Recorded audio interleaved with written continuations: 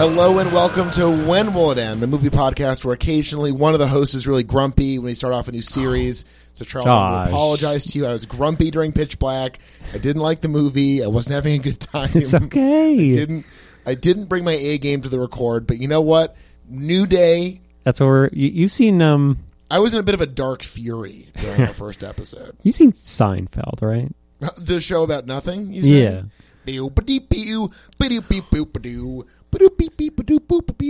Yeah, that show. Wait. I'm Kramer. Yeah, that's the show. Wait, are you allowed to talk about Kramer anymore? Someone edited together footage of the Michael every Richards time he says the N-word? Into Okay. a Seinfeld episode, so it seems like there's a Seinfeld episode about Kramer screaming the N-word.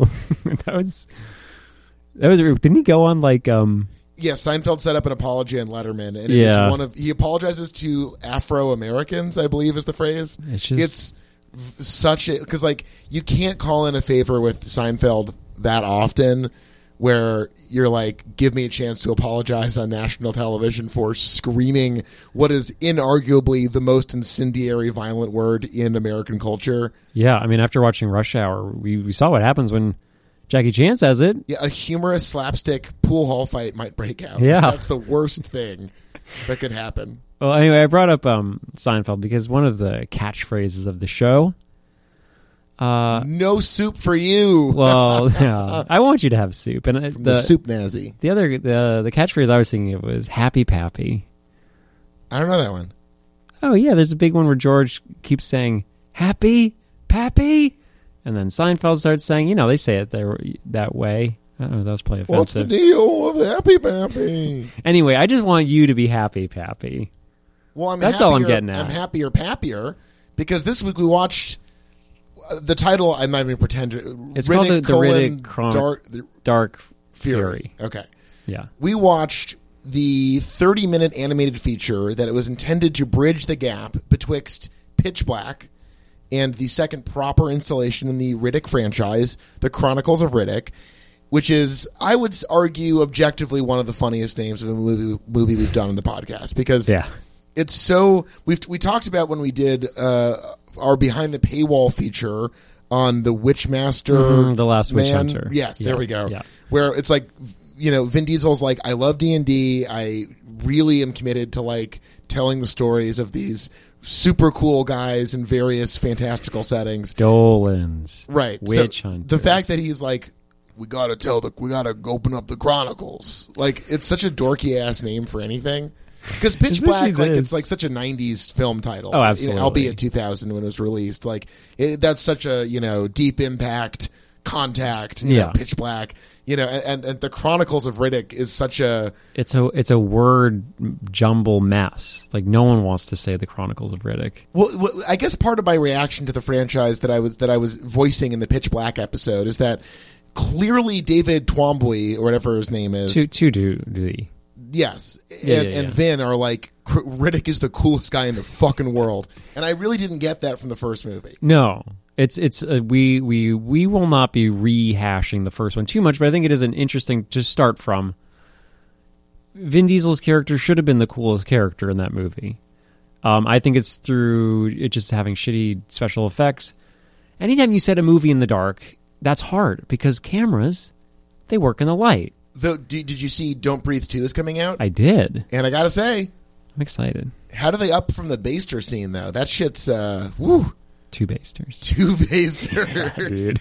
It's going to be fucking awesome. I saw Don't Breathe in a movie theater in Brooklyn when it came out, and it was it was me and like half a dozen friends, and it was such an old school horror experience of like, we're all going to go to the fucking, blind Vietnam vet who's a basement rapist movie, and man, the audience reactions to the Baster scene, unforgettable. It's amazing. I feel like we got basted. I was just about to say that I went to this movie theater in Portland. I think it's still open, but it's like sort of shittier now. But they did Magic Mike XXL screenings. Maybe I've told this to you. I've definitely told you that that's the single craziest crowd reaction to a movie I've ever seen was Magic Mike XXL, for sure. Yeah, we went, and there was a group of women that they saw. I think they went every screening, not once a day. I think they went every screening, and they would throw rice just during the like they would just be there throwing rice, and they would just be a staple. It's sort of like Rocky Horror, but in that, and then just saying in that same way, we would camp out, bring our turkey basters full of cum, and just at the end squirt them on the audience. That's really beautiful. Yeah, it was. They loved us there. They just, I don't know, we just became part of the scene. That's really beautiful. Yeah, and there's that sort of like keep Portland weird energy about Portland, Maine, where it's like, yeah, and what's spray cum out of a baster on people at a. It's amazing because once you did it once, it's like sort of like when what do they call you're a virgin, right? When you go to a Rocky Horror for the first time, or when you do many things. I think that's that's true. But that's the phrase. So like you could be a don't breathe virgin, but once you're in, you can join us. Yeah, you can come. You're gonna get with the cum baster. Right. When I saw Magic Mike XXL, and by the way, they cannot make the third movie fast enough. I don't even care who's in it. What's it going to be called? I don't. Triple XL. Okay. Yeah, I guess. Why overthink it? Why overthink a great thing? Yeah. I mean, yeah, the middle-aged women losing their minds to that movie. There's at some point someone says, and I've told this story before, forgive me if I'm repeating myself, but someone in the film says, yeah, I'm just trying to get off the pole. And this woman yelled, why the fuck would you want to get off the pole? And everyone must have fucking The crowd screamed. erupted. It was incredible. That's a movie that isn't very good, but it is a movie that if you didn't see it in theaters, it's not bad. I'm not saying it's, but like the first one, you got the first Matt, one is it's a Soderbergh classic. It's amazing. Good shit. But like this is he the best living filmmaker? I feel like in 2021 I'm waking up and being like, wait, like I fucking adore almost everything this man has made. I don't dislike anything he's made. I think he falls in the Coen brothers sort of similar in some ways. He's so prolific because you think of like a PTA or like that's a guy who really calls his shots really deliberately, and Soderbergh is very much like we don't need actors or cameras. I got an iPhone and I know some guy. We're just gonna make a movie. In the same way that it's a one for me, one for you situation, or he'll do Oceans, where it's a multi-million-dollar production with the biggest actors you can find. I can't wait to do Oceans. Yeah, that'll be fun. That's as we've said in the past, the ultimate sick day movie, the franchise. Can I offer a little secret? Sure. I've only seen the first one once, and my mom just kept saying, "Why does he keep eating those sandwiches?" And it's like all I remember from it, and I never saw any of the rest. I did try to see the new one, but a Yes Men's Matters group was boycotting the theater. No, that's just bullshit, man. Yeah, you were tired of male erasure in crime. Yeah, and in the crime comedies. In the same way of all the virgins I was talking about before, I became a Yes Men's Matter all right virgin, and then I just joined it. It seemed fun. It seems like you're insecure about not having done things, and I just joined the not team. Being a virgin anymore than I'm not a virgin. Right, but okay. I swear I'm not a virgin. Well, we both lost our virginity for watching The Chronicles of Riddick: Dark Fury. Sure did. A 30-minute animated short. And let me say this. What I was saying earlier was this. In Pitch Black, I'm like, everyone is screaming, this man is a cool guy. And I'm like, I don't really get it. In this, I'm like, in a 30-minute installment of a very, stylized and, in animation, we're freed from the horrible shackles of, late 90s CGI. Now I think Riddick is a cool guy. He's fucking amazing. He's cool as fuck. This was great. And part of it is that, what we talked about in Pitch Black was the fact that the hyper-generic bad guy alien left us with this gaping void in a movie like this, where you need to have an antagonist to make the protagonist more interesting. It's not complicated. All the best movies have excellent... I just watched Midnight Run today. I'd never seen it before. I don't even know what that is. Bobby De Niro. Wow. Chucky Grodin. What the fuck? Dennis Farina playing a mob boss. What? Yeah. This sounds good. Philip Baker Hall is in it in a very small role. Wow, it reminds us of the last series. It's a Martin Brest joint. I don't know what that means. You're going to want to try the breast. Okay. Over the thigh?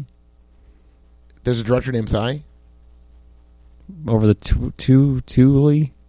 Old Thule.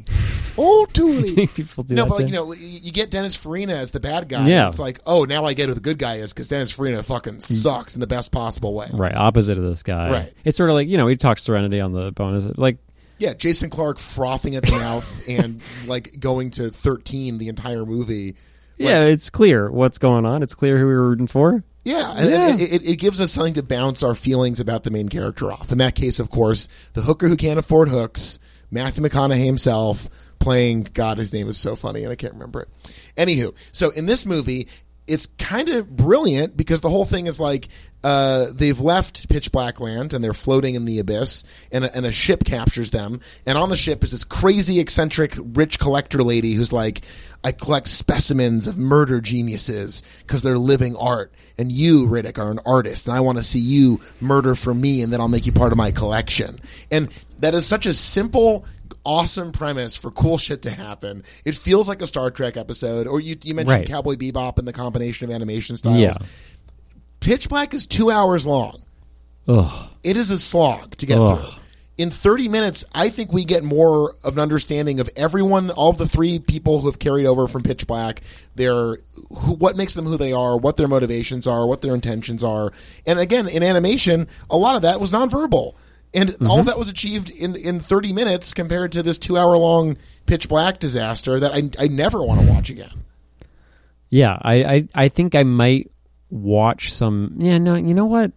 I have fun with it, but it's something I never want to really sit through again because it doesn't have any lasting payout. That's another huge problem with Pitch Black. There's no big payoff. This, very simply, does a classic fucking badass cool guy thing where he's like, next time I see you, I'm going to stab you in the fucking eye, you dick. And then at the end of the movie, what fucking happens? He fucking stabs in the eye. He's like, I fucking told you that shit would happen. You fucking idiot. This should have been... This is the problem with only releasing movies that are 90 minutes. Like, I want to see this in a theater with other people. Like, can you imagine the applause? This is 30 minutes, my friend. Well, that's what I'm saying. Like, the fact that you can only release movies that are 90 plus. Like, I want a full crowd, popcorn flying when he's like, I told you that was going to happen. Yeah.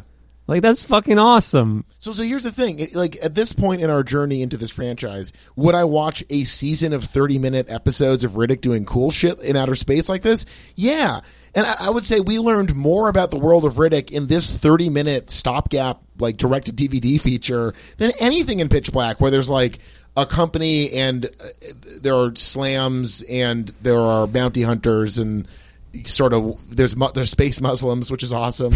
And the fact that we know. Yeah. Now, the voice cast, are these all the actual people? Oh, yeah. Really? Yeah. It's incredible. Keith, Vin, they got Keith. They got Jack, Vin. the boy girl psychic. Yeah. Wow. I love that. We thought there were only two genders, but There's a third. we do learn that there's gender fluidity in the Riddick verse, where you can be a boy, you can be a girl, or you can be a psychic. Because as Riddick says, first you're a boy, now you're a girl. Watch out. Next may be a psychic. That's not a good line, Twilly. Not a great line. Not a good one, Twilly. But I thought this was cool. I mean, there was so much like weird psychosexual like angst and weirdness in this that yeah. And again, as I put it crudely, because I'm not an anime expert, everything looks like Yu-Gi-Oh. Yeah. Actually, the credentials on this motherfucker. I already forget his name. I had it right here. Fuck. Hold on. He's grabbing his phone. People. It's so nice to watch you flounder in person again. Peter Chung. Okay. That's what I was going to say, but I didn't want to, make a mistake. Yeah, so let's take a shot in the dark Yeah, with I don't Asian wanna- names. I It don't feels wanna like do opening it. a door to some Can classic racism. Can I just read you his resume? Please. Transformers TV series, 1984. Teenage Mutant Ninja Turtles, 1987. And you may recall, listeners, we covered the Turtles. We did it. We put a shell in those He Turtles. did the opening title sequence and oversees animation for the Cops show. He did Rugrats. Wait, hold on. That's just like a stamp of the word cops. Yeah, I think so. I don't really get that one, but I wanted to read it. Okay. I mean, someone's got to do it. I'm not denigrating that. I'm just saying. I don't know, man. That's a strike against it for me. Cops. Can you believe we watched that growing up? Yeah, I Of the many actually, even things that, I like, did. Right, like to explain to young people about what the world was like in our childhood. It was like we just watched easily the most exploitative thing ever. Like, And it was like between Jerry Springer and The Price is Right or something right, crazy. it was just like the thing we watched was like cops routinely arresting sex workers and addicts. Yeah. And like stuff where it's like, how was this on television? Too wild for TV. Corpse. He did Rugrats. This motherfucker did Aeon Flux and the Animatrix. Did you ever watch Aeon Flux? That's one of those cult I never things did, I never no. did. Everyone fucking hates the movie, so it might be funny one day. He did the show. Yeah. I was a weird, strict, like, I don't know. I think there's an era of anime watchers, and like, I'm so glad. This is just me. I'm glad I was born in the era that I got, but that's probably because it's the one I watched and liked. But I was a Hellsing, Cowboy Bebop, Trigun, like that whole run. But I didn't do anything really earlier than that, and I definitely tried, and I like really hate the new anime shit. Can I break down my anime generation? Yeah. I want to hear Pokemon. Yeah, Yu-Gi-Oh. Not just Pokemon. Well, you mentioned Yu-Gi-Oh. Pokemon. Oh, you didn't. I know watch nothing Yu-Gi-Oh. about Yu-Gi-Oh. I know that that's about a Card androgynous fellow in a what looks like a velvet jacket with wild hair who's always playing cards dramatically. Sure, he's sexy. Well, he's pretty. I mean, just the way you flourish a card. Whatever. I don't know. Just when you go to the casino. I think it's cool that the Yu-Gi-Oh! The game, and I know nothing about this world. I played they're the playing game. I've seen the show. In the show, and then you play it in real life. That's kind of cooler than other card game adaptations. Yeah. You're playing the thing they're playing. That's cool. That's a smart tie-in. I was a babysitter when this show was popular, so I want to go back on what I said earlier. I did watch the show and play the game, and I enjoyed it, but I was old. I was just doing it to hang out with the kids I was babysitting, so that they would want to hang out with me too. Okay, yeah. I don't know, just like when you're babysitting, you use Yu-Gi-Oh to hang out with do younger Beyblades, people. like Nerf gun shit. Like it's fun, Right? But I wasn't just doing it by myself. Thank you for the clarification. Yeah, I mean, can you imagine how it's fucking weirder now that pathetic you've explained that it was to hang out with 14-year-old me just like watching. I can imagine Yu-Gi-Oh. that vividly. Did you imagine me like, you know that pose when you watch TV as a kid, like lying on the floor on your chest with your kicking your little feet? Yeah. That's how I watched Yu-Gi-Oh when I was 16. Yeah, that's so beautiful. Yeah. I remember when I lived in Ridgewood, there was a Taco Bell, and after school, the public school kids would flood into the Taco Bell and just play Yu-Gi-Oh for like 8 hours. That's awesome. Like the second school is done, they just go to the Taco Bell and eat the delicious products that Taco Bell brings us every day. Beans, taco, a meat-like thing. Yeah, liquid cheese that rocks. Can I just say this? Taco Bell fucking rules. It's great. And now that I'm like in my 30s, you're always like, when do you give up childish things? And it's like, I like Taco Bell more now than I ever have, and I'm fine with that. I drove 40 minutes to go to my first Taco Bell when I was like 33, because my dad didn't. It wasn't that he didn't let us, but he didn't really invite us to enjoy cuisines outside of beef. Well, and that's odd because I would say Taco Bell has built its entire, the foundation of its empire, my friend, lies in its seasoned beef. I'm not going to claim that this is born out of any racial problems or anything like that, but we were a very strictly like American food household, so no sushi. Taco Bell was a little bit too foreign, too spicy. Yeah, it's true. Yeah. So and then as you get older, can I guess what your dad's hamburger was like? Patty, bun, done. You got it. Just dude. a gray slab of meat. No, wait. What do you think? There's sesame seeds or no? No, I'm thinking he scrapes them off the top. Well, we would go to McDonald's because they didn't do it. But if you ever did happen to get a Burger King, it was... Big Mac, man? Quarter pounder with cheese? Quarter pounder with cheese. Okay. Yeah, you got it. Because the Big Mac sauce was too ethnic. Too spicy, as I said. No spice for this guy. Yeah, I'm a fan of world cuisines. Big Mac sauce. Well, I mean, that is world cuisine because it's, it's in France. Can I just say that, everywhere you go now, it's freaking McDonald's this, McDonald's that. People, smash your television. Listen to Soundgarden. Go to Lollapalooza. Well, you were describing earlier about children just flocking to a McDonald's to play Yu-Gi-Oh. That's a Taco Bell. Sorry. That's beautiful to me. No, they don't do that shit anymore. They just cower in their bedrooms, like watching YouTube and playing like Sudoku on their phones. Yeah, kids love Sudoku. Well, I don't know. It's I miss the whole. Not to bring up the C word, not cunt, COVID. I've never been like a handheld device person, and everyone, it's a good way to like figure out who of your friends truly have disposable income, because people are like, fuck it, I'm buying a Switch, and then everyone was like suddenly playing Animal Crossing or whatever. Yeah. And that struck me as like a bad version of interiority. Like creating a world within I a hate world. that I shit. understand the impulse. I do too. But like for me, it's like I did a healthy thing, which was smoke weed all day to not feel anything and listen to dub for hours alone. That is and way feeling awful. Way better, unless there is actually a mod for Animal Crossing where you can do that. Where your character gets coma stone because they're depressed and they just listen to African Head Charge for like 4 hours at a time. Yeah, and all their crops die. Or That's is that awesome. is that the what's the farm game? Though the Stardew Valley is the one yeah, that, that's people also refer to. Here's the thing, you know me, I'm like a waking idiot. I have a new phone video game to show you. Oh yeah? This is huge. What is it? You're gonna be so proud. Dude, of you got me so into Retro Bowl. Retro Bowl is amazing, but I've moved on Yeah, from Retro Bowl. me too. But Okay. it was a really nice time. I've played so much Retro Bowl. Listeners out there, Retro Bowl kicks ass. This is Baseball 3. This he's is showing Baseball me. 9. Oh, It's a 9. Japanese baseball game, but like it's Oh, way better than cool. it has any right to be. Looks way better than Retro Bowl. Oh no, it's like a full 3D. I'm going to show Charles an inning here. I have a vivid memory of like specifically going over to a friend's house to play a baseball game on his computer. I mean, Triple Play at 98. I played Might have been that. obsessively as a kid. So you can throw a pitch and it's a strike. I got a strike. Damn, that was a good pitch. Well, yeah, then you can move the target, but obviously I'm holding my mic, so I'm just gonna. But it's cool. Like, you can teach your pitcher different pitches, and you give your hitters different things. You can buy them accessories. Wait, I thought you were going to show me an inning. That was just one hit. We're not going to play. We're not gonna go through a whole show inning? you the dynamics of it. Okay. Also, I'm pitching. I can't pitch with one hand.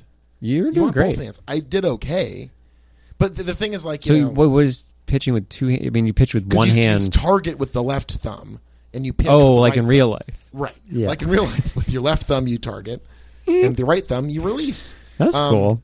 It's so realistic. It's so Their realistic. heads are giant It's too, just crazy. like in real life. Yeah, big old. I dog sat for some friends today. Yeah. and they have a VR headset, and they were like, "You can use it if you want." So you just watched porn. No, With the dog. I was. Can I be honest with you? I was too scared to do VR alone.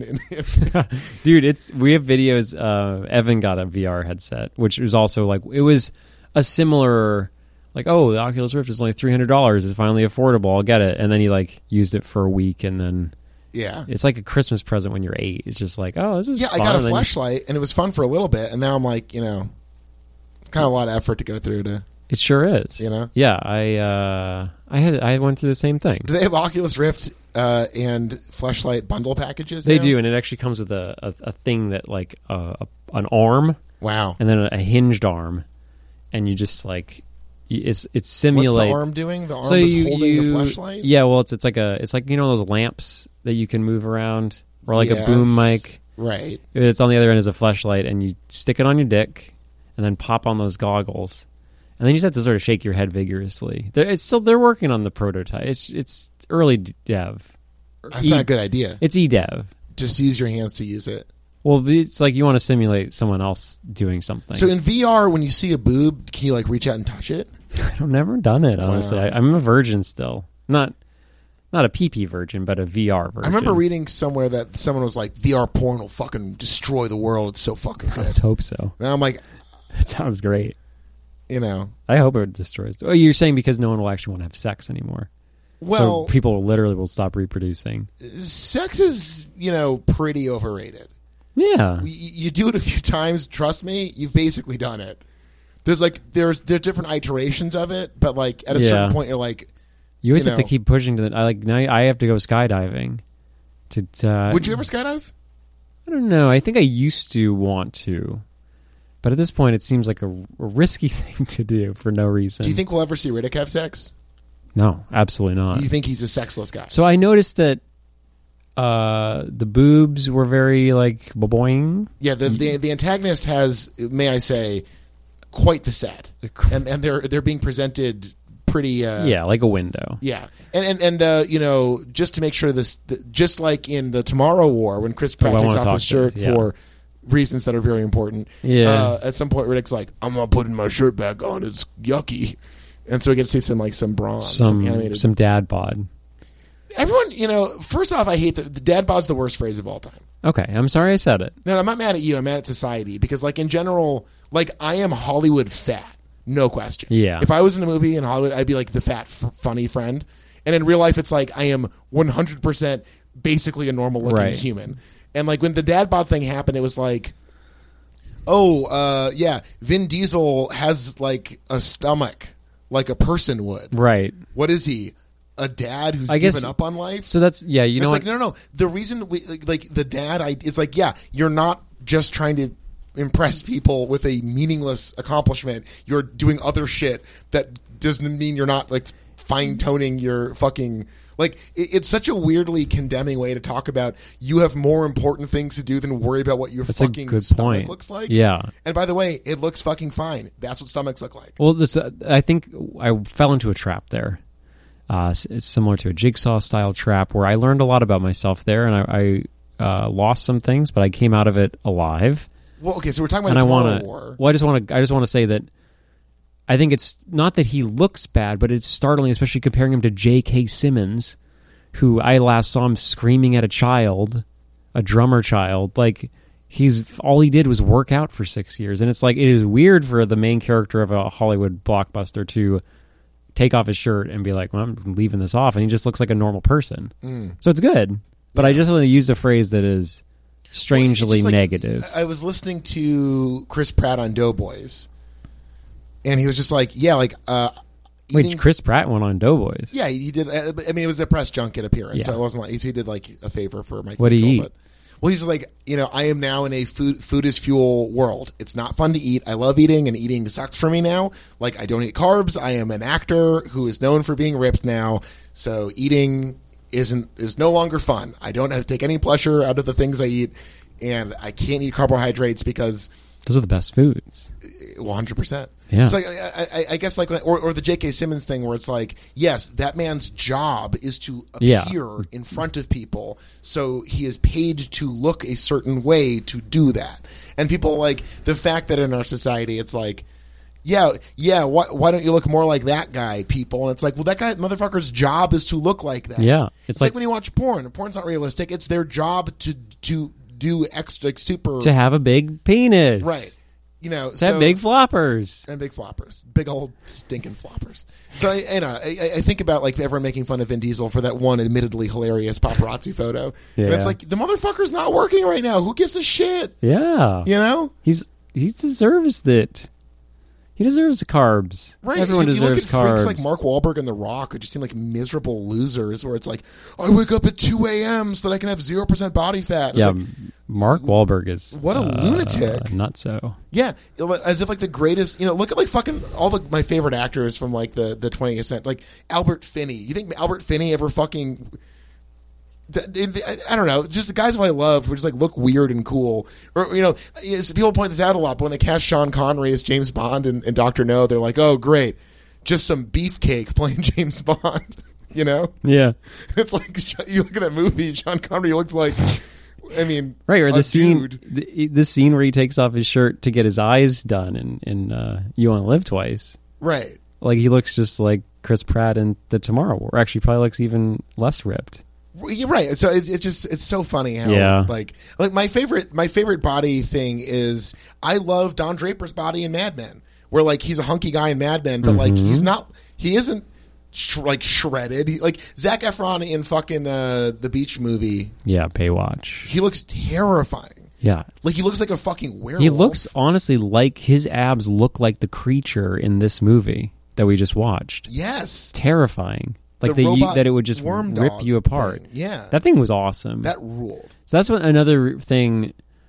We talked a little bit about the first one. I think it's a nice comparison point. So yeah, let's keep doing it. The aliens in that movie sucked. They looked like shit. And this is like, we got the shimmering eye shit, and we only got like one scene of it.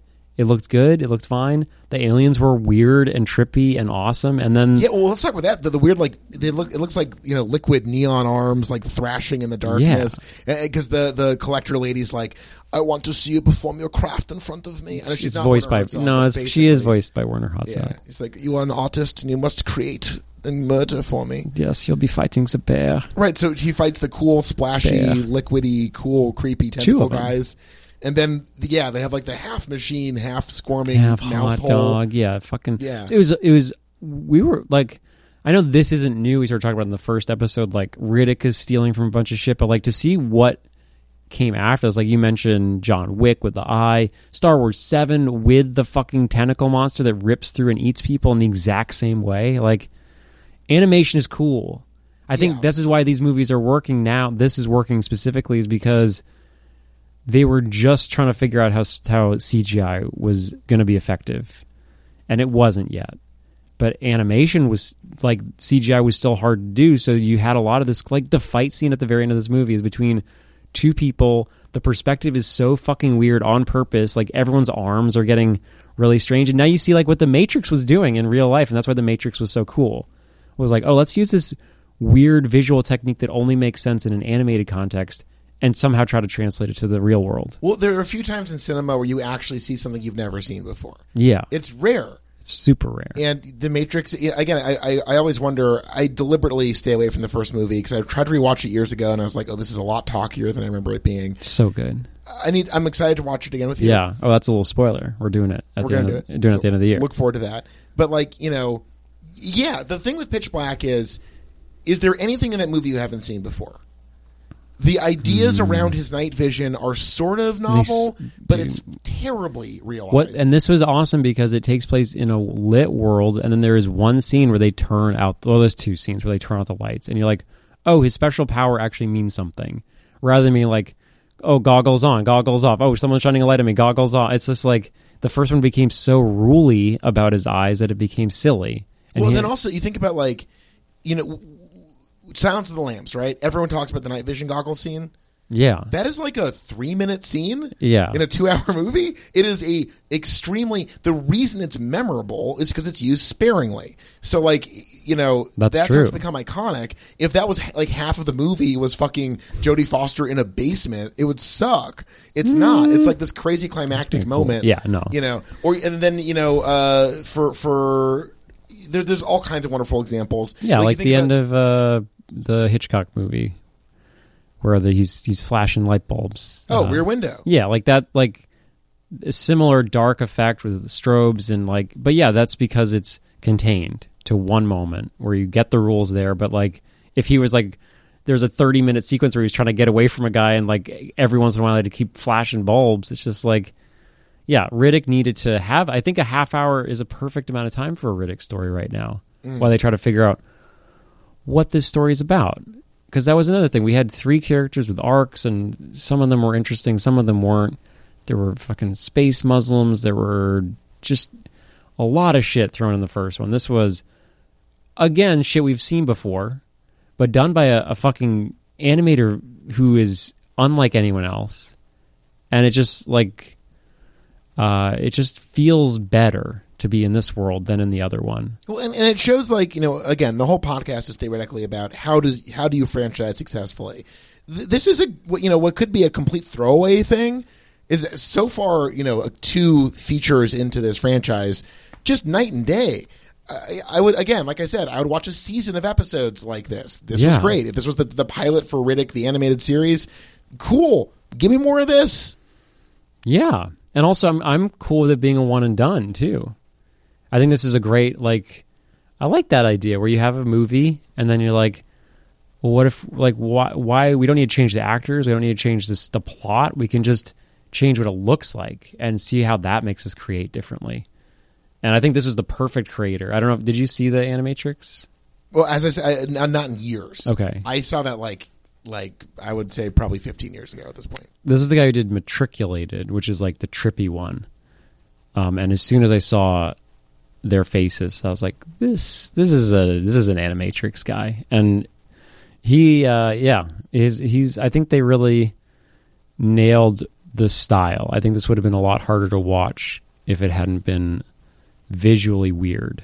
Because I think that's what the first one was lacking. It was a very weird story with very weird people. I've been racking my mind to remember what the aliens look like in Pitch Black.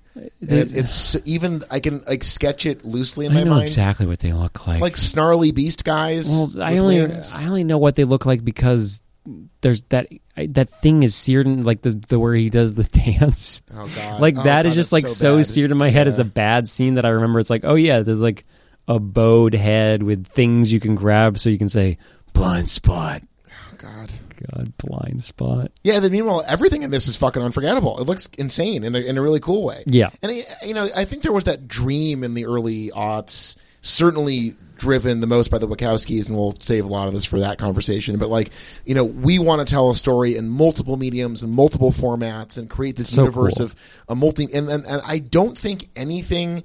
Maybe Batman has come the closest because the Arkham Asylum games are probably. I would say the animated series and the video games are easily my favorite Batman stuff, maybe ever. Not Dark Knight Rises? Not The Dark Knight Rises. A No. movie you may recall. Do not care for.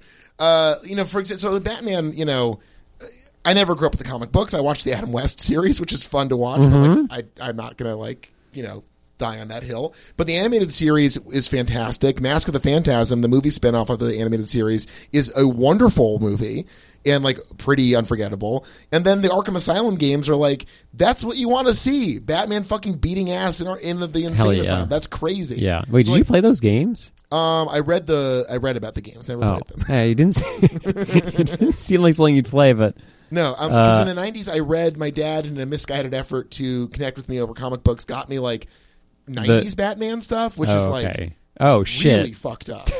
Like Dad. Like Zizou or Zizad, the serial killer guy. Yeah. Like, you know, all the Arkham Asylum world, which I should not have been exposed to as a child. As an adult, I'm like, oh, that is something that has a DC feel to it that is distinct and unique and cool. You know, certainly, you know, my brother was watching the Snyder cut of Justice League, which I categorically have no interest in. I know. I was thinking maybe we should. Well, we might have to do it technically, so we'll see. We don't have to do the I'm happy to do the Batfleck series at some point. We have to, yeah, next year. Because I love Batfleck. Next year. And I think that I would love to do the director's cut. If the director's cut of Justice League is as insane as the BVS director's cut, I'm excited to watch it. What's BVS? Batman vs Superman. Because that director's cut is like pure psycho. It is one of the strangest things ever made. Right. We're going to do both cuts. I'm worried that the Justice League is going to be a very boring 4 hours that I don't... I think so. Right. Unfortunate. But yeah, I think that'll be... I think we have to do that next year. We've done 2 Batmans in a row, so we got to finish it off. Wait, so we want to get some Tomorrow War talk. So can we... Let's say... I'm going to say MVP Peter Chung. I'm going to do a rare behind the camera thing. But... You know, he takes this IP, and look, this may have gotten me unreasonably excited about the Chronicles of Riddick, and I'm now quite nervous that that's going to suck ass. This might be the wrong way to go into the Chronicles of Riddick. Right. Because I don't know if it's... Well, Chronicles of Riddick was... Pitch Black was in 2000? Yeah. So they had 3 years to try to pull something together. It might be okay. And also, I think it's way more grounded. Well, again, the fact that it's so strange to call this 30-minute animated short with the hot dog monster more grounded, but like plugging Riddick into, there is an antagonist, there are, you know, the lieutenants of the antagonist, we have a very clear sense of the narrative, and it's very satisfying, and he says cool shit, and he helps out his buddies, and like, it was very satisfying. So, you know, yeah, I think Peter Chung's visual realization of these ideas into something that just objectively works. You know, I don't think I'm going to I'm not like going to buy the DVD of this, but like it definitely you did, was like, buddy. You already did. I bought the one-time rental. Nope, you bought it. No, I didn't. You bought it with the Patreon money. It's not a rental. You own this now for the rest of your life. Wait, I own it? You own it, buddy. Oh, I did buy it. Oh, yeah, wow. That's what I was trying to tell you. This is yours. You know, I'd smoke a fat bowl of marijuana and watch it again. It was great. I watch it every night. Yeah, well, okay. Hot dog. Bit much. I mean, I'm vegan now. I really don't get the sensation of hot dog, and that to me... You're just watching it for the cans on the bad guy lady. So, we were watching it, and he was like, ka-ching, yeah, you ka-ching. had to tell me to shut up so yeah, many like he had times. heart signs and dollar signs bursting out of his eyes, and his tongue unspooled. I came. He cummed in his pants. It was disgusting. On my new carpet. It's a really nice carpet. $100. I really like it. Station money. That's awesome. Yeah, I felt pretty cool. Well, speaking of her, I don't remember her name, but she gets my MVP. Yeah, she was cool. And I love that you gave it to Peter, because I think without him, this movie would have been boring. Right, he plugged David and Vin's ideas into a visual aesthetic that made it work. That's, I think, impressive, given how Pitch Black... You're really left with so little at the end of the day. Good work, Peter. But I agree with you. So, she's a cool bad guy. So here's what I want to say. She collects murderers in her murder castle. It's awesome. And this is what I watched Black Widow last night. I don't want to get too MCU-y here because we sort of have a rule against it. It's just we might, I don't know. But anyway, I think some listeners might be like, but Charles, well, no one would because no one's seen this. But if you've seen it, you might go, but Charles, all she does is talk exposition at you the whole time. And my rebuttal to that is that she talks exposition that has nothing to do with the movie. And to me, I think that's like watching Black Widow. I was trying to figure out why sometimes I like talking and why I don't. And this is a great example of a character just dropping everything we need to know about her as a person, but her art exhibit has nothing to do with Vin Diesel, the world, or anything else. It has nothing to do with the plot even. And all we get is like a 1-minute scene where she just talks a lot and then she goes, but enough talk. Now you fight. And it's just like, yeah, fuck that. That's awesome. Like, this is what a rich weirdo would do. And then just let's fucking watch the basically silent movie for the rest of this. And yeah, she's like, I'm a wealthy pervert. I think murderers are the greatest artists in the world. And you, Riddick, are the crown in my jewel. The jewel of my crown. Whatever. She said both. No, go murder. But then she's like, and you know what? They're all still alive, and they're just living life in slow motion in a nightmare realm. And like, meanwhile, the camera's doing a reverse Fight Club where it's like zooming into someone's brain, and they're just like, Wah! So it's just like, I like that. I think the problem with something like Black Widow is everyone's talking, but it's all at the service of the plot, capital P, and it's all at the service of the emotional arcs, and it's all like, without the dialogue, you don't know what these characters are thinking or feeling, and that's directly impacting the story. So all you're left with is just like a bunch of people talking about their feelings, and the movie is about their feelings, and that's when it doesn't work. And here it's just like, oh, we get a brief insight into the mind of a crazy woman, and that doesn't matter. She didn't, like, if you'd cut that out, nothing would have changed. And I like that there's a little embellishment on this character. And at the end, she fucking pops back out. She looks like absolute shit for some reason. I don't really know why. And our boy / girl / psychic gets to commit their first heinous act. That's a very uncivilized thing you did, Jack.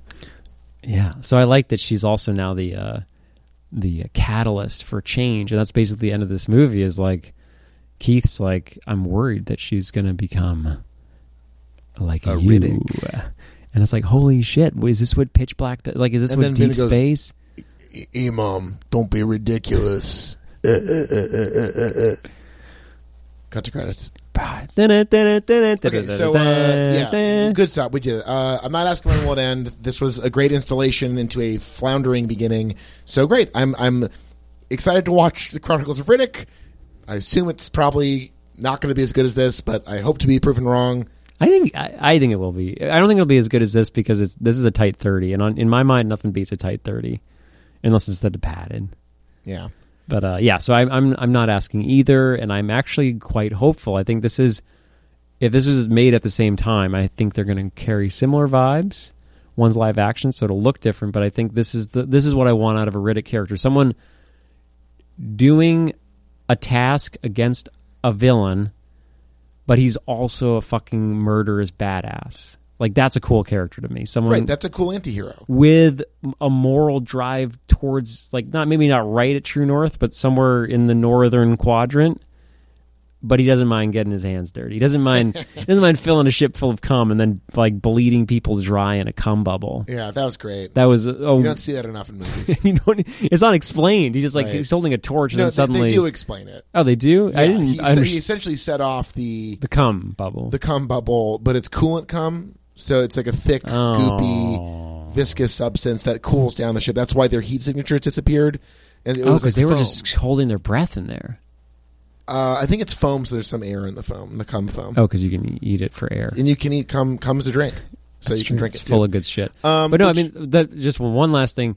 That is one cool thing is like this director has a vision for like what space is like, which you also don't get. Like, oh, they crash land on a desert. Who fucking cares in the first one? But this is like a ship is in a docking bay with zero gravity and foam just like erupts in a sphere.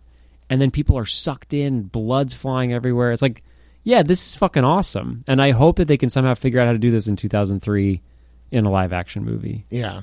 Oh, and lastly, this movie does a Snake Plissken and puts a freaky blowy-uppy thingy in his neck, and he pull it out and he throw it at the lady and it blow up. Yeah, and then it ends with a sick dance remix of famous The Vin soundtrack Diesel. was tight. What, Machine Head? Machine Head, yeah. Real great idiot industrial music. Love it. Okay, so we want to get a little corner of the episode to talk about the new Amazon Prime feature, The Tomorrow War, which honks and blows and sucks. And if they make this into a franchise, I will set myself on fire. It seems like there's no way to franchise this, and it objectively is incompetently made. They sort of, it's a rare move in 2020 to actively sabotage a franchise, but there's no, like, they so deliberately connected the dots that they didn't leave. It's an airtight bubble of bullshit that there's no escaping it and no recreating it and no moving on from it. I want to ask your take on this. I didn't finish the movie because I got about halfway in and I was like... Wise choice. The ending is... The last third is like... The whole movie's bad, but the last third is just like, wait, what? Yeah. Oh, I'm looking forward to hearing more about it. The pacing of the first third is so strange, where in a very uncharming way, it absolutely sprints through the beginning of the movie at a pace that I found just perplexing, where it's like, I'm Chris Pratt, I want to be a real scientist. I guess I can't be. Well, let's watch the World Cup. Oh no, future people. Hello, people of the past. There are aliens now. We must fight the future war. Cut to, the future war sucks. Like, just the amount of ground they cover, where they like scream extremely curt exposition at you and then just like whip you into the next, and it's like, oh, I hate my dad. I'm his dad. I hate him too. Now we love each other. Like, it's just like, yeah, dude. Holy shit. And like, look, I think You Should Leave season 2 just dropped, so my Sam Richardson stock is at an all-time high. Big Detroiters fan, big Veep fan. I think he might be the funniest person alive. Wait, so who is he? Is he? He plays Charlie in The Tomorrow War. He's the guy who's tasked with quipping. He's the young black man. He's incredible. He's the greatest character on Veep. He's incredible. An amazing actor who in this movie, and what's so confounding is that McKay, he's from the Lego movie, which is great.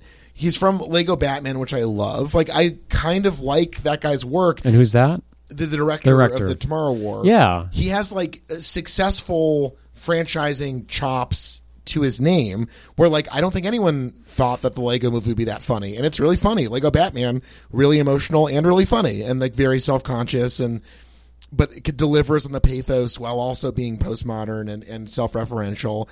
And then this movie, it's like they farm out in an ocean of terrible cliches. You know, they make Sam Richardson do the quipping, and it's just this like one guy nobly battling a dog shit script while everyone else just says like, this scene where they're like, we've got to test your blood type. Why? For the thing. But why? We can't tell you. But why? And it's like... Yeah, dude. And it ultimately doesn't matter. Like, it's that's where he learns that he's going to die? Is that what you're talking about? Yeah, and it's like... Yeah, it's like, but who cares? Like, it never really matters. Nothing... And that's the big problem with this movie, is that I don't think... This is how I imagine. They made the movie. They were about to release it. And then suddenly they couldn't. And rather than just like let it sit for a year, it seems like they just like, well, why don't we just fucking play with it for a year and keep editing it nonstop? Because it felt like the last third were just added on later, because it's complete bullshit. Well, it is a movie that raises massive existential, philosophic, and emotional stakes that are completely unaddressed. Or it's like, Daddy, why should we learn science? Science. Oh my God! Did you get to the science montage? Yes. No, but like, okay, so like the politics of this movie I found inscrutable and mostly upsetting. But when Chris Pratt tells his high school class that we can never stop innovating, I was like, are you guys going to pitch fucking crypto in this movie too? Does Elon Musk have a cameo that I missed? Like, what the attitude about science here is just like the most capitalistic, it's weird. So dumb. It's so fucking dumb. And this is what I mean. Like, this is like, he seems like a post-vaccine movie where it's just like, if you try hard enough and if you put that computer to work, you can do whatever you want. And it's like, you're doing an Ashton Jobs voice right now. Oh yeah, you really channeled a little bit of Jobs. That's good. Our favorite. I will let Ashton know I'm pulling him. God, but that's not a movie. That's not fun to watch. A person putting slides into a microscope and then watching numbers crunch in the background. It was like, is this just like a weird science like thing that they show high schoolers? Right. There is a cool movie about science. It's called The Fly, where a sexually aggressive scientist becomes a horrifying monster that almost kills Gina Davis. And I honestly blocked most of this out. Like, I actively decided to not think about this movie. It would hurt me so hard after finishing it. But just so you didn't finish it, where did you leave off? They were like in training. I got like half an hour in, and I was like, "Oh, you missed the real science okay." montage. I was like, "It's a Sunday afternoon. And I have nothing to do. There's no better time to watch this, and I cannot bring myself." No, you did the smart choice, right? It was. I was like, you know what? I'm not going to. This is. There's no way that something good comes out of this. Amy and I like did that thing where we were both feeling like we should just turn this off, but unfortunately we didn't voice that opinion because when you're sitting watching a movie with someone, if they're liking it, you don't want to butt in to be like, I don't want to watch this anymore, because that just kills the mood, ruins the vibe. So we both just like sat there being like, this sucks. Somebody like just complained for a half hour after it was over, which that felt nice. But I was describing an actual scene of this movie. So he goes to the future war. Boring bullshit happens. He meets his daughter, who's the corporal, but also a scientist. So, which is what I love about this movie is that the draft is cool. You can be the opening scene is like, I'm a soldier, but I'm a cool science soldier. I don't just murder people. I do science for the soldier. So, you could be a soldier scientist too. So she's also a soldier scientist in the future where there's only 50,000 people left. And they capture the Starship Troopers brain bug, bring it back to the office. It's afraid. And Neil Patrick Harris goes, it's afraid. No, dude, this movie is like if Starship Troopers weren't a satire. It sucks. And so they get the brain bug back. There is a 5-minute sequence where they put slides under a microscope and it keeps going 20% match, 30% match, 40% match, and then they eat pizza together. So you think that would be the end? They get the match, they kill the bugs. Are the bad guys cool? No. Well, you didn't even see the bad guys. No, I didn't give a shit. No, I did that same thing where like some shotguns kill them in one blast, some guns you can empty a clip into them, nothing happens. It's just like That's so annoying. Yeah, it's really annoying. So they figure it out. He gets the cure, but is ripped back in time, back to his present day. And Snap back to reality. Yep, there goes gravity. Yep, and this is where the makers of the movie didn't really understand that, yes, you can time travel by jumping from one time to another, but you can also time travel just by living your life. And now that they have manufactured a cure, the whole movie at that point is like, we got to get back to the future to kill the bugs. Wait, what's the cure? So they get the brain bug enzyme. They figure out what kind of toxin would kill all the bugs. Oh. And right before they can deploy the big explosion that would just kill bugs and not kill humans, he gets snapped back to reality. Oop, there goes gravity. And he's like, I got to get back there to save these people. Back to the future? Back to the future. It's about your kids, Chris Pratt. Where we're going. We don't need parks and recreations. And so instead of it just being like, great, we have the cure, we'll wait for the bugs to emerge because they figure out through that dumb volcano kid. No, the dumb volcano kid is important to the plot. Rather than like, so they're like, Martin? Remember his name? It's Martin. Wow. Martin was great. Charlie's this ash is from only this specific part of the world, and it's probably come from a volcanic explosion. Screenwriters, that's a good thing to write into a movie. This can only come from one place. It's an excellent device. It's amazing. People love it. Well, that's what they said. It's like, well, it's interesting that this ash is from a volcano in Korea, but it's probably going to be in Russia. And they're like, who can we call? And it's not like, any volcano expert at, fucking MIT or this UCLA. From, we're going to talk to the 12-year-old at this high school. That rocks. Yeah, so he tells them where to go. There's a long snowmobiling scene where they hunt for the bugs. It takes like 10 minutes of just snowmobiles going across a glacier where they're looking for bugs. And then they find the bug hole. And then they blow it up and they kill all the bugs in the present. But it's like, I just felt at the same time so smart and so stupid where I was just like, wait, they could just wait. They know approximately it's in Russia. Also, who gives a shit if some Russians die? Like, honestly? Look, after after Thank you. The collusion. Uh-huh. After the collusion with Drumpfman. We would. Yeah. Let me tell you this: if we could invent a time machine, go back in time, I would freaking put bugs on Putin. yeah, I'd bug him up. I would let the bugs Let's out bug that early. guy. So it's We should go to war with Russia. That's what I'm saying. Here, listeners, join the army. Join the army. You can be a It's cool sick. science You army. can do cool science. Yeah, it's fucking awesome. But this movie strikes me as like the kind of thing where we just faced an existential threat, like an unprecedented, actual, real life emergency, and that is still playing out in horrible ways throughout the world. Okay, Yeah. and to see a movie that very much looks like a what if the Russians nuke us kind of vibe, or like like a very Cold War indebted. And same with Black Widow. Right. Well, that's the whole thing with that, right? I know, but it's Right. still it's like a weird time for it to come out where it's just like I don't know. It's like are we really back to the 80s filmmaking where just like Well, I think Russia's okay. the Soviets are our big enemy? From my perspective, the way it appears to me is that there is a sense of hopelessness and powerlessness that people feel in our inexplicable, confusing, and disappointing reality that reminds me of like classic Cold War filmmaking where people felt like they were stuck in this paralysis.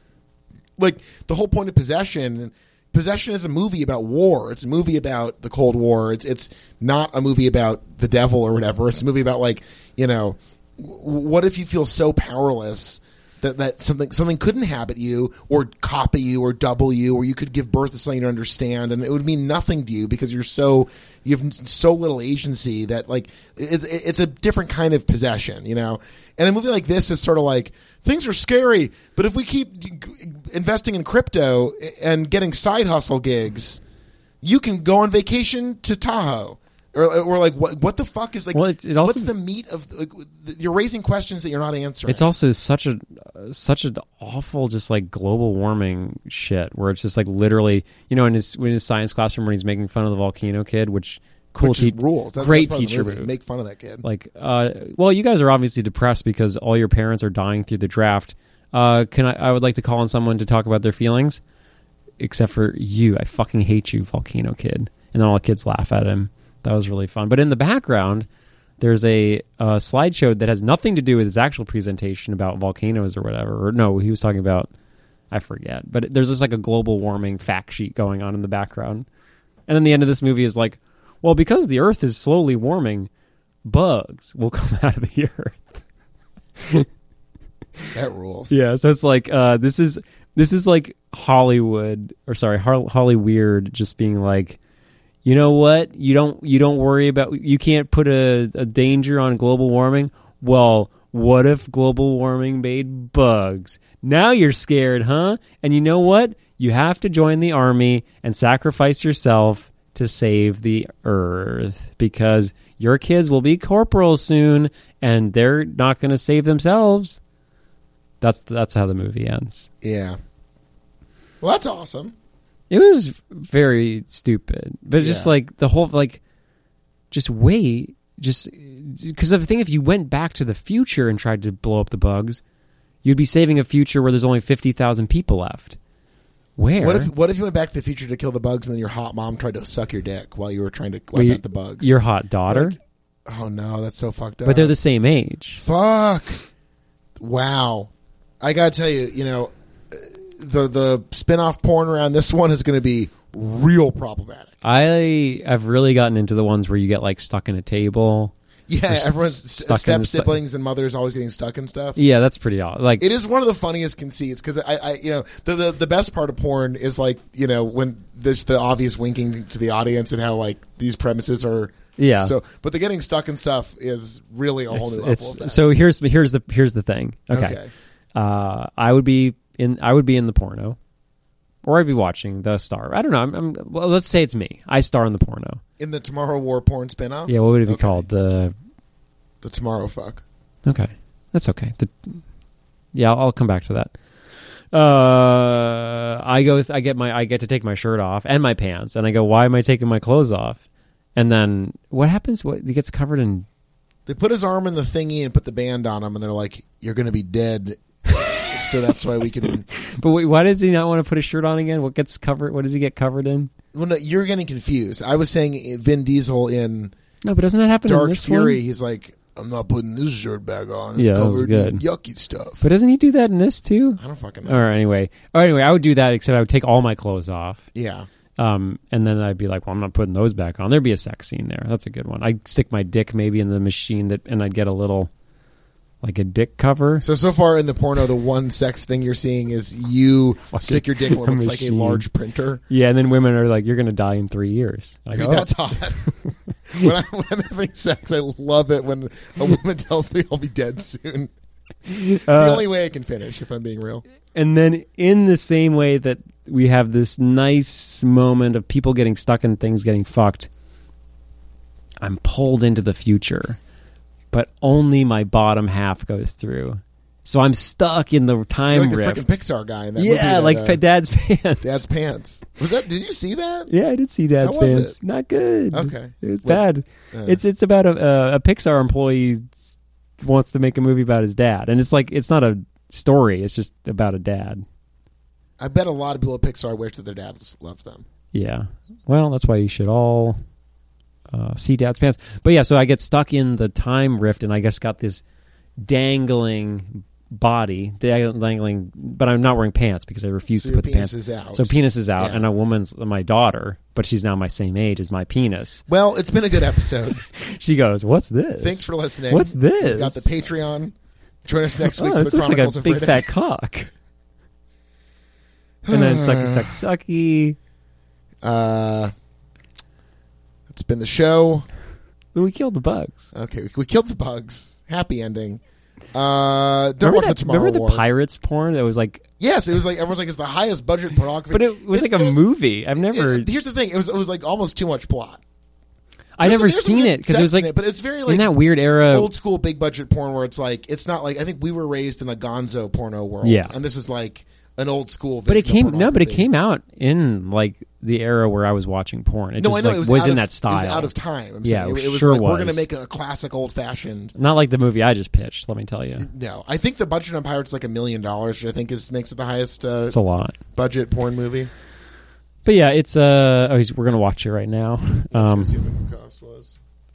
Yeah, so we are in the midst of Joel Guy Ritchie. We'll be watching The Man from U.N.C.L.E., or do you pronounce it The Man from UNCLE? It's The Man from U.N.C.L.E. Yes. Okay. Isn't it weird that I remember that so vividly? That the production of Pirates, the porn movie, was over $1 million. I mean, we should have done it for the Caribiverse. Well, if we ever get into our June coverage, that's a sick name. no one knows when June was born. Whoa, that's Circa awesome. 1969. Nice. Of course. It does seem like he's no longer actively making pornography. Yeah, So that's He tough. had- It's tough. Wait, do you know the gender? Is it boy, girl, or It's a fella. June is a fella. one name? Joone. Cool name. He's won AVN Awards twice. Wow, the sequel was an $8 million porn? Maybe we have to watch this. This is Stagnetti's crazy. Revenge? Wow. Dude. Well, this episode's gone off the rails. Okay, let's call it a day. Charles, I'm Let's so happy to be in the same stop room with you. recording. We can We'll watch Pirates Pirates. 2, Stagnetti's Revenge, the most expensive porn film ever made. And that's that. Join us next week for the Chronicles of Wait, Riddick. I just wanted to say we're in the midst of Joe Guy Ritchie. If you're not a Patreon subscriber, patreon.com/WWI podcast is only $5 a month.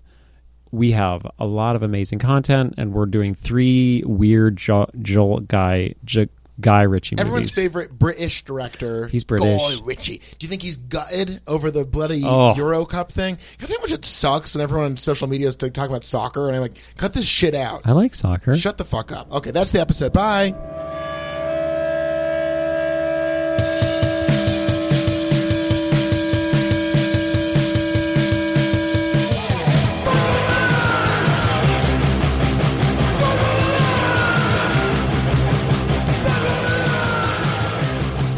I think we got our pre-roll going.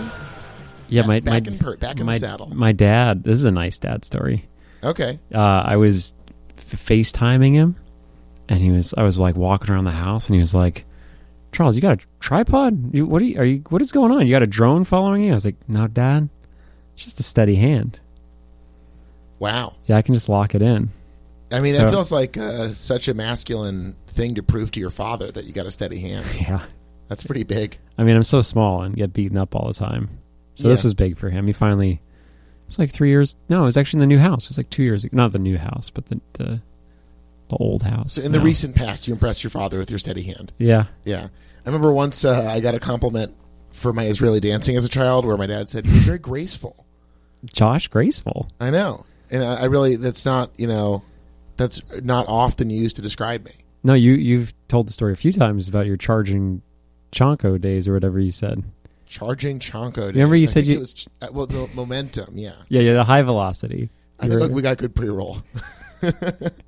All right. No need to count down. It's crazy.